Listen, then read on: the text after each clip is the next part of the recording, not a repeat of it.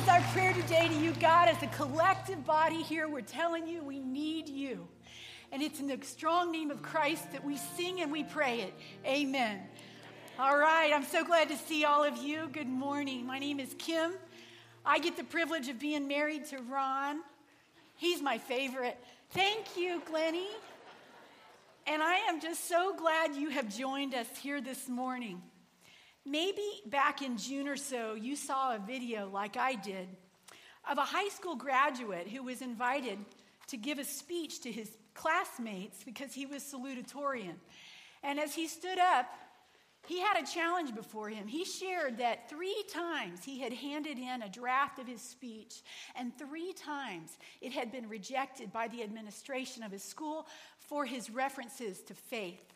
I'd like to ask you to watch this with me. Good evening. My name is Brooks Happy, and I'm the class of one of the 2 ballot salutatorians in the class of 2014. Today, as we move forward, a new life is presented before us. A life full of both opportunity and challenge is presented. I will use these past few days as an example. In coming before you today, I presented 3 drafts of my speech. All of them deny on the account of my desire to share my personal thoughts and inspiration to you in my Christian faith. In life, you will be told no. In life, you will be told to do things that you have no desire to do. In life, you will be asked to do things that violate your conscience and desire to do what is right. And the advice I give to you is this. No man or woman has ever truly succeeded or been fulfilled on the account of living for others and not standing on what they knew in their heart was right or good. So I will leave you with this, with a quote from the biggest best-selling book of all time in history. You are the salt of the earth, but if the salt loses its saltiness, how can it be made salty again? It is no longer good for anything, except to be thrown out and trampled underfoot.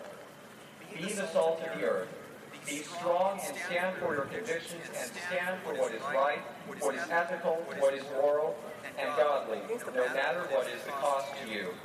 Stand for what is good wherever you go and whatever you do. Congratulations, class of 2014. Thank you, and may the God of the Bible bless you each and every one of you every day and rest of your life. Yeah, that took courage.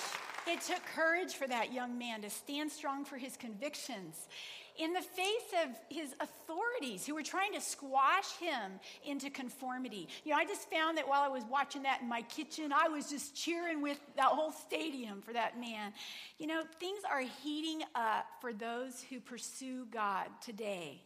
Just like what happened in 6th century BC Babylon for the people of Israel who had been exiled there. Just like for them, we live in a modern day version of Babylon. It surrounds us, pressure to conform, trying to squash us into the shape of the culture around us. See, our series out of this book of Daniel could not be more relevant. And the account that we're looking at today is one of those all-time classics out of Scripture. It's got all the elements of a Netflix movie, okay? Colorful characters, suspense, tension, a surprise ending. Okay, it's got everything except sex, okay? But don't worry, you can just stay with me anyway, okay? So would you grab your outline? It looks like this. It's a listening guide. Grab it and a pen along with your Bible and turn to Daniel chapter 6, and we're going to dive right in. This story is so familiar, friends, that it kind of works against us. Especially if, like me, you went to Sunday school. You remember there was a flannel graph story, and we called it Daniel in the Lion's Den. That's right, but you know, that's not really the story at all. I was surprised to realize that there are 153 verses that describe Daniel before this lion's den experience. And do you know that there are 0 verses describing Daniel's time in that lion's den? Well, with the exception of when he said to the king that God had shut their mouths. No verses at all describing Daniel there. Do you know why? That's not the point of the story. I mean, once Daniel was in that lion's den, it was out of his control anyway. So what is the point? Well, the point is the way Daniel lived before that moment. What got him thrown into that lion's den in the first place? It gets back to that picture that we heard shared by the high school graduates so well, that picture of salt. Did you hear how he quoted the words of Christ? You are the salt of the earth, but what good is salt if it's lost its flavor? Jesus is saying, be the salt. Now think about salt with me. Salt gets out. Salt gets in. It's a pervasive substance. It doesn't isolate itself. It preserves what would otherwise fall apart. Just like that high school graduate did his best in his academic environment. He spoke up for God. He excelled. That is what God calls each of us to do where we live and work. And that's what Daniel did right there in Babylon. See, this is what God had told his people to do through Jeremiah when they first left Jerusalem and ended up in Babylon, to get involved, not to lose their identity, mind you, but to get fully invested in the well-being of Babylon because they'd get blessed in the meantime. And that's what I love about so many of you here at Twin Cities. That's what I see you doing week in and week out in the places where you work and you live, which is to live out your faith in a winsome way, and many times in what is a godless environment. Many of you could be described the way Daniel was. He possessed an extraordinary spirit, it says. Starting as a teen, when he was kidnapped, dragged off to this foreign land and exiled along with many of his countrymen, he didn't get down on his estate. He did his best at any assignment that was given him because he wanted to bring glory to his God. He was given more and more responsibility. He decided to get involved in the political arena. He kept working hard and he keeps spiraling upward, and this goes on for decades. And now, at this point in the story, we find him at the age of about 85. And a new king has taken over Babylon. It's been taken over by the Medes and the Persians. And the new king is named Darius the Mede. The Medo-Persian Empire now is massive, and they need new governors. And Darius is so impressed with the track record of this man, Daniel, that he appoints him as one of 3 governors over the whole region. In fact, he's got his eye on Daniel to go ahead and elevate him to be in charge of the whole government, kind of like prime minister. Now, this is where the tension rises. Daniel had other colleagues around him, guys that he had outperformed to get to this place. And those guys, they get jealous, crazy jealous. And people can do some pretty insane things when they're jealous. So they plot a plan. Since they couldn't find any dirt on Daniel, they said, our only chance of finding grounds for accusing Daniel will be in connection with the rules of his religion. So they said to the king, we recommend, O king, that anyone who prays to any god or man other than you for the next 30 days shall be thrown into the den of lions. So the king hears this suggestion. He says to himself, not a bad idea.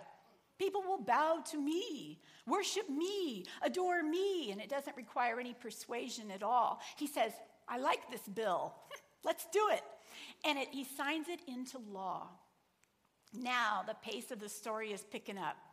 Daniel was not a secretive guy. He lived his life out loud, and that's part of being salt. So everybody knew that Daniel had a predictable pattern to his praying. Not only did he pray on schedule 3 times a day, but he even opened the window toward Jerusalem. I imagine those Middle Eastern breezes blowing through. So these schemers, they set their watches and their cell phones, to remind them to run off toward Daniel's house and watch. Now, right here, we see Daniel in another pressurized situation. And his response helps us to know how we can respond in our sort of Babylon that we live. He shows us 3 choices that create courage. And here's the first thing you might want to write down. We need to choose convictions over comfort. Look at how Daniel responded to this pressure. When Daniel learned that the law had been signed, he went home. Now, what do you imagine Daniel was thinking as he walked home? Maybe he thought, what am I going to do about this prayer thing of mine? I could carry on, but, I'll just close the window for 30 days. Or maybe I'll just stop the kneeling thing. I mean, God can hear me anyway. Or I know, I'll lay down and pretend I'm napping. Yeah, kind of fake everybody out. What good am I going to be, he might have thought, if I'm dead? Well, what I want you to recognize is that Daniel had options. He could have gone underground at this point. But look at what it says. He went home and knelt down as usual in his upstairs room with its windows open toward Jerusalem. He prayed. He prayed. Underline that. Daniel prayed. Now, he knew he was being watched. He knew that things were going to get pretty uncomfortable. But he made a choice to hold on to his convictions, to his integrity, not to change a thing. He said, I have to pray. He had to think, whose opinion am I really concerned about anyway? In fact, it was significant to me to realize at this point the meaning of Daniel's name. It means God is my judge. Dan means judge. E in Hebrew means my, and L is God. God, my judge. See, this conviction seemed to define the man. He knew who was God and that his name was not Darius. So when he knelt to pray in his usual way, it was like he was saying, you're going to have to feed me to the lions. It was daring. It was defiant. Now, what about us? What are you sometimes afraid to do, even if you know it's probably the right thing? Maybe it's going to be costly or socially awkward. What about sharing your faith? Taking advantage of those opportunities to stand up and say, I believe in God. Well, have you heard of the magicians named Penn and Teller? Penn is the one who does the talking, and he is an atheist. He's even made fun of Christians at times, but he has a video blog.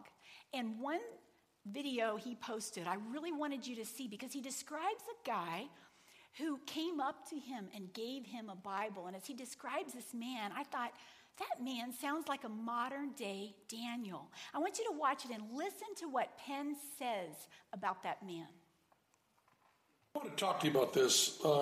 I get home from the show, and at the end of the show, as I've mentioned before, we go out and we talk to folks and, sign an occasional autograph and shake hands and so on.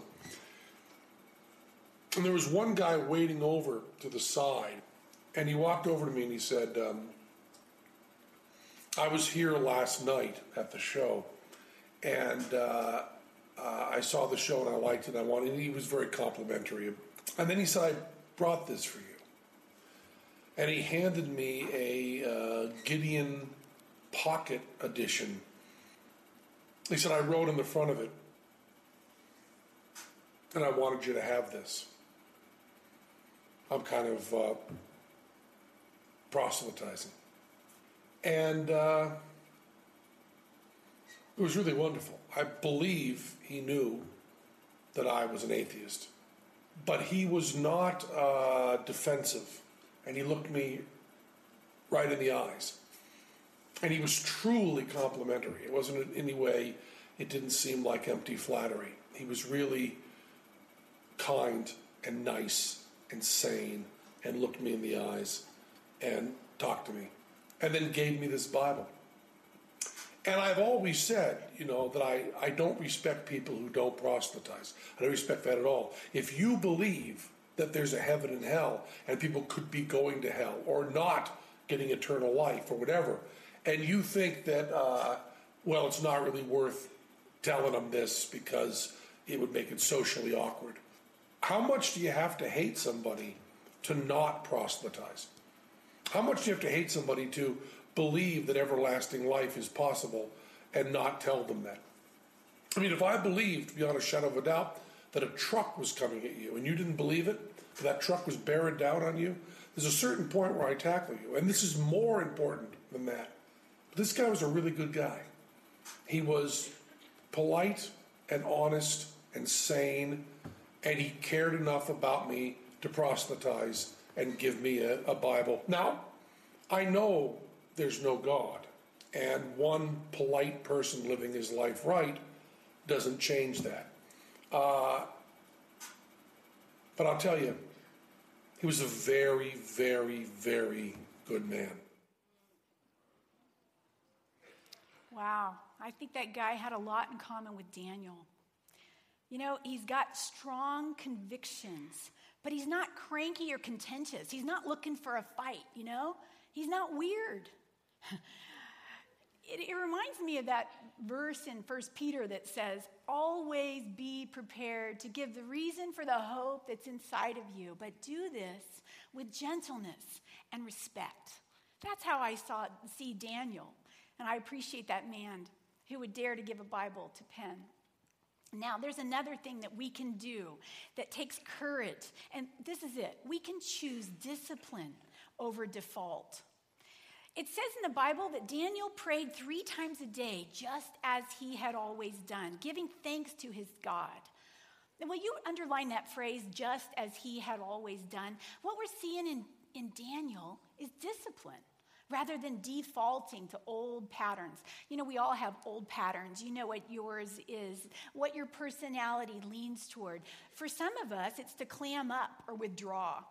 When we're pushed into a corner, some of us might explode in anger, or maybe it's to try to please everybody around us, just to find out, you know, what the status quo is, and just kind of fall in line with that and cater to it. And that last one is pretty common, caving in to peer pressure. No one is immune from peer pressure. In fact, sociologists have done experiments that even prove that peer pressure is the single biggest influence on human behavior. I learned about this from Renee Schlepfer. What a great teacher over at Twin Lakes Church in Aptos. He did a whole bunch to help me today to get ready for our talk about Daniel. But one of the things that I heard Renee share is about something called the Ash experiment. It was duplicated over at Stanford. And this is how the researchers do this experiment. They gather a group of 10 people together, and they tell them, okay, we're just taking a look at perception, you know, like depth perception. So I want you to look at these lines and compare them. Take a look at the length of them, and I want to ask which line on the right is most similar to the reference line on the left. Of course, the answer is C, right? But here's the clincher. 9 out of 10 people in the room are in on it. They're actors. And so they'll say things like, oh, I've seen this before. It looks like it's C, but you know, it's an optical illusion. It's really B. And they go around the room, and person after person says, yeah, it's B. And then it comes to the one person the experiment is really on, and even though they could see it plainly, 75% of the time they would say, oh, I guess it's B. They were willing to be wrong rather than appear peculiar. That is living by default. That's peer pressure. Pleasing the crowd around me is a powerful force. But Daniel didn't cave. He said, I'd rather be thrown into a den of lions than be part of the status quo 75%. How did he make that tough decision? I came across a compelling statement about that. In another study, it said the only people who successfully resisted peer pressure are people whose resistance was based on, quote, deeply internalized values, end of quote. Now, where do you get deeply internalized values? Where did Daniel reach to find his courageous answer? It's in that D word that you wrote down, discipline. And some of you are whining, I don't like that word. I say that word and a groan goes out throughout the land. But think about it. You're disciplined about something. Every one of us. I mean, some of you are disciplined about your work. I mean, you're really punctual. You're highly organized. You make me sick. Some of you are disciplined about your TV watching. You never miss an episode ever. Some of you are disciplined about your coffee. You have your specialty drink, and you have it every day.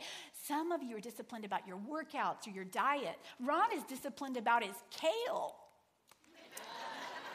You know where you're disciplined? where you want to be. There's another word for this. It's just simply habits. We need to develop holy habits. That's where our deeply internalized values take root. You know, praying was a habit for Daniel. He didn't have to get on his knees and say, God, my name is Daniel. I'm here in Babylon. Maybe that's where you need to start, though, and that's okay. Tell him your name. He knows you. He formed you in your mother's womb. He's waiting to hear your voice. Well, some of you might be thinking, you know, prayer sounds like a good idea, but I just don't know what to say to God. Well, take a look back in verse 10 and what the Bible says specifically about Daniel's habit of praying. It says he prayed giving thanks to his God. Gratitude to God. Do you know that's a recurring theme in the Bible? In Philippians, it says, don't worry about anything. Instead, pray about everything. Everything. Everything. Right now, I want you to turn to your neighbor and tell him one concern that you have that does not fit in with that word everything. Everything. And it says, tell God what you need, and here it is. Now, thank God for what he has done. Thank him for all he has done. How does it help us to thank him as a discipline? Well, first, it gives him the honor that he is due. But second, it grows your faith to thank him. Daniel did that. As Daniel did life, these habits became so precious, so pivotal to his living for God in that culture, to keeping his faith strong, that when those practices were threatened, even with death, his faith had grown to where he just squared his shoulders and said, you're just going to have to throw me to the lions. I'm not giving it up. These routines have made me who I am. I was a kidnapped teenager, and now I'm being groomed for prime minister. My connection to my God is what got me to this day. So if you think I'm going to give up my habits willy-nilly, no, just throw me to the lions. Every time you meet a man or a woman who is a game changer in the kingdom of God, if you get to ask them what routines and habits they've cultivated, they've all got them. Prayer, gratitude, Bible, they have them. And they don't do these things out of legalism. They do them out of desperation. In the last year or so, the symptoms that I was having in my body, headaches and jaw tension and more headaches, all kind of pointed to stress and tension in my body. Now, I know there was a physical component, but it was being made worse by this anxiety that I carried around in my body. And it's no surprise, really. I've been plagued my whole life with this overinflated sense of responsibility, where it's my job to take care of everybody and everything, and believe me, that will give you a headache. So, out of desperation, I finally decided to start listening to the doctors and to my spiritual mentor, who told me that I needed to meditate. I mean, I had tried this big contraption mouth guard that looks like I was a football player. I was still in major pain, and now I was desperate. So they told me I needed to take 20 minutes twice a day to sit down and meditate. Now listen, I've got the personality of a hummingbird. This was hard. But I started. I don't get an A yet, but I am working at this. Meditating, taking a little phrase of scripture. I sit down and I just breathe that as a prayer to God, just him and me. I think about him. I thank him. I trust him. I give up control to him for 20 minutes. And do you know what? It's paying off. Way fewer headaches and a greater awareness by far of the presence of Jesus. Now, why did I start that? Desperation. See, desperation is a gift. I heard this quote from my son Ryan recently. It's a Charles Spurgeon quote. He said, I've learned to kiss the wave that drives me against the rock of ages. Now think of Daniel praying 3 times a day, same time, same place. I did the math. You know, in 85 years, that would be close to 93,000 prayers. Some of you might be thinking, how can I work up the discipline that Daniel had? Well, you know, that's precisely the wrong question. It doesn't make sense, and it doesn't work to try to just work a big plan for its own sake. The question is not, can I work up the discipline of Daniel? The question is, do I have the desperation Daniel had? Because desperation drives discipline. Do you have your spiritual sights set high enough that you can have a growing relationship with a God who loves you? So you can grow from being in his presence? So you can go the distance with Christ and share your faith in the place where he's called you to serve him? Where are your spiritual sights set? Do you have a desperation Daniel had? Are your sights on the God who loves you? Well, that brings us to the third choice that Daniel made that gave him courage. And this is it. Choose love over life. You know how the story goes. Daniel's praying where everybody can see him, and word gets out quickly. His colleagues take his picture, they put it on Instagram, it's all over the world. And they're saying, "You're done, Daniel." In verse 16, so the king gave the order, and they brought Daniel and threw him into the lion's den. The king said to Daniel, "May your God, whom you worship continually," Daniel, he had a holy habit, "whom you worship continually rescue you." Now, why lions? Why didn't they just spear him or something? Well, lions were a symbol of power in the Babylonian Persian Empire. In fact, this carving was from the Ishtar Gate. It's something Daniel would have seen. And these lions were different than African lions. They were a subspecies of lions that still exist today in India. These were Persian cats. And I don't mean like this one. That would not have been a miracle. Well, Daniel survived, but he sure has bad allergies. I want you to think, though, about this moment.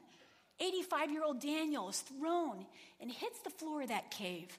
Verse 17, a stone was brought and placed over the mouth of the den, and the king sealed it with his own signet ring and with the rings of his nobles so that Daniel's situation might not be changed.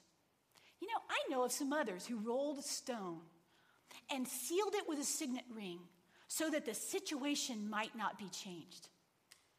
Listen, you might be feeling like your situation is unchangeable, that there's no hope, that your situation could never be changed, but you don't have that situation. It doesn't exist. Have you given up? Some of you might know Maxine. My dear friend, she's a part of our Twin Cities family. Do you know that she prayed for 44 years for her husband, Lee, who had a drinking problem? I asked Maxine, and she said she'd be happy for me to share with you that, yeah, there were times that it seemed like the situation was unchangeable, but she kept praying. And you know, her prayer wasn't so much about the alcohol. It was that Lee would experience the love of Christ. And do you know, God answered her prayer? And for the last 10 years of Lee's life, he was sober, and they had a decade of beautiful togetherness. And last year, when Lee went home to heaven, before he died, I got to sit with this couple and hear husband and wife talk about how good God has been to them, how gracious the Lord is. Now listen, you might have that situation. You're thinking it's unchangeable. The enemy will do anything he can to roll a stone over that and sign his name to it. There is no situation that God cannot change. And I just think of Daniel. I imagine he heard the breathing of those lions. Lots of lions. Lots of sharp teeth. Maybe he heard them purring. Do you know that that's what lions actually do when they're about to eat? Just like your house cat. Now, I have a cat like that who goes hunting for lizards and birds. You know, he's a male cat named Snowflake, so he has to be tough. But he brings his kill, you know, and he plops it down there and he looks at it and he goes. And I think of Daniel. I just believe that he believed that he was going to die.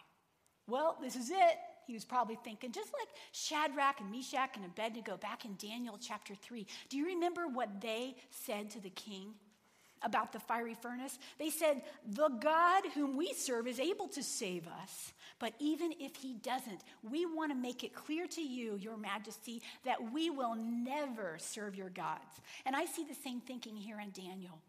Whatever comes, he would choose his love and his devotion to his God over his own life.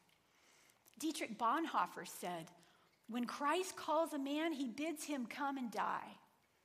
And just like Esther, who said, I'm going to serve my purpose in this time and place where I live, and if I perish, I perish.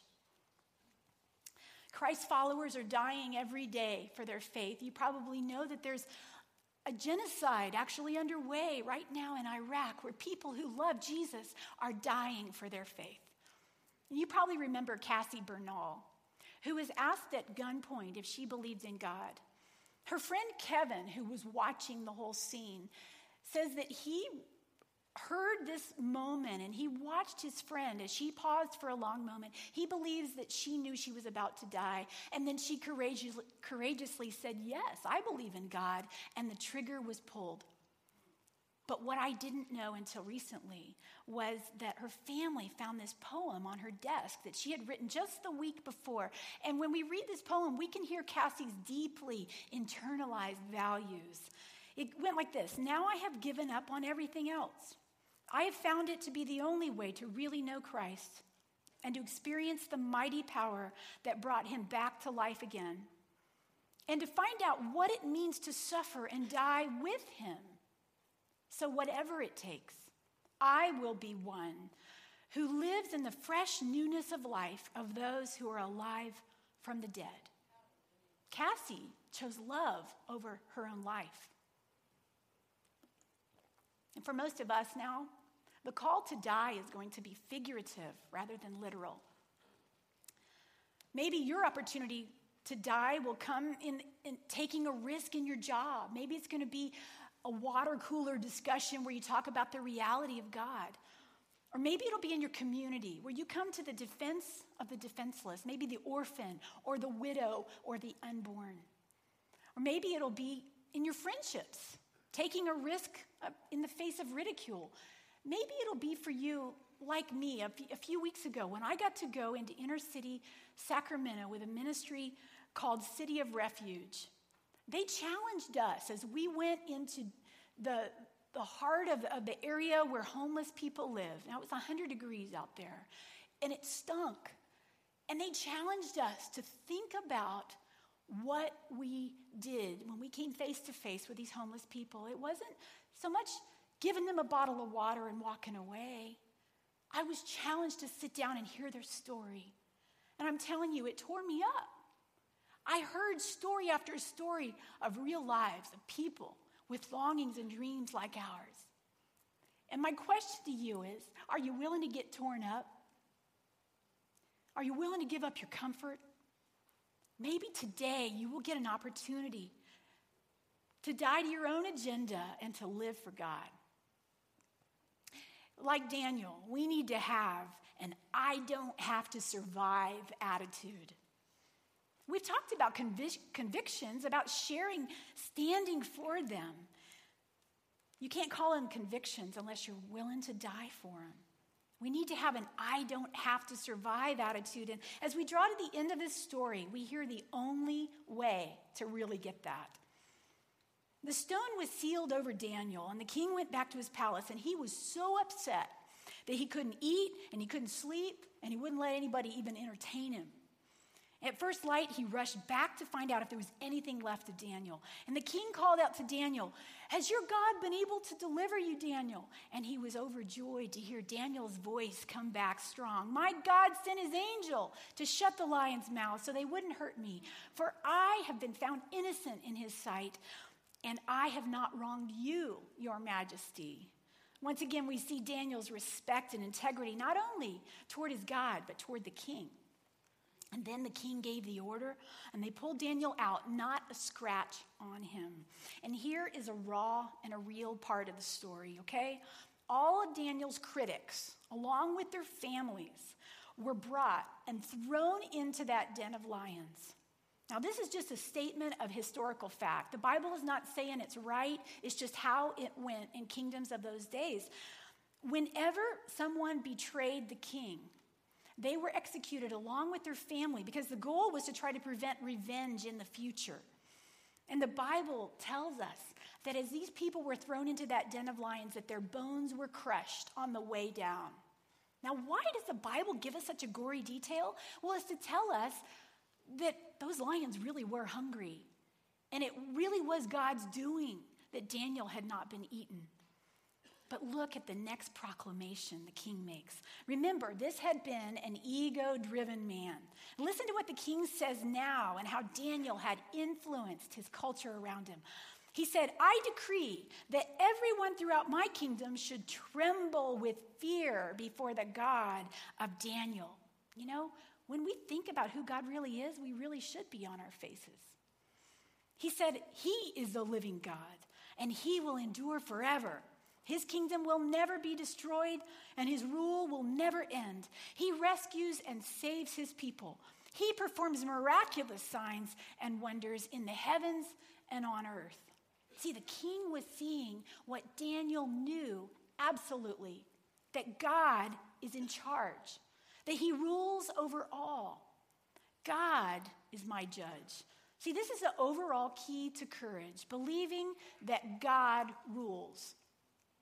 Letting God call the shots. I love how C.S. Lewis put it. You will never tame the lions in your life until you let God be the untamed lion of your life. Saying, I'm going to fear him. I'm going to live in awe of him, so I will fear nothing else. Will you pray with me? Almighty God, we praise you. For you are the God who rules over all. And we just want to open our mouths and give more and more credit to who you are. And Lord, we want to stand for you in this culture we live in, Lord. And we know that sometimes the result's going to be positive and evident, just like Daniel saw. But sometimes, Lord, it's going to be negative. And we want to ask you to give us courage and help us to choose courage and to love you more than our very lives. And Lord, we thank you that you are doing your work in each one of us and that you're not finished with us yet. And we pray this in the strong name of Jesus. Amen.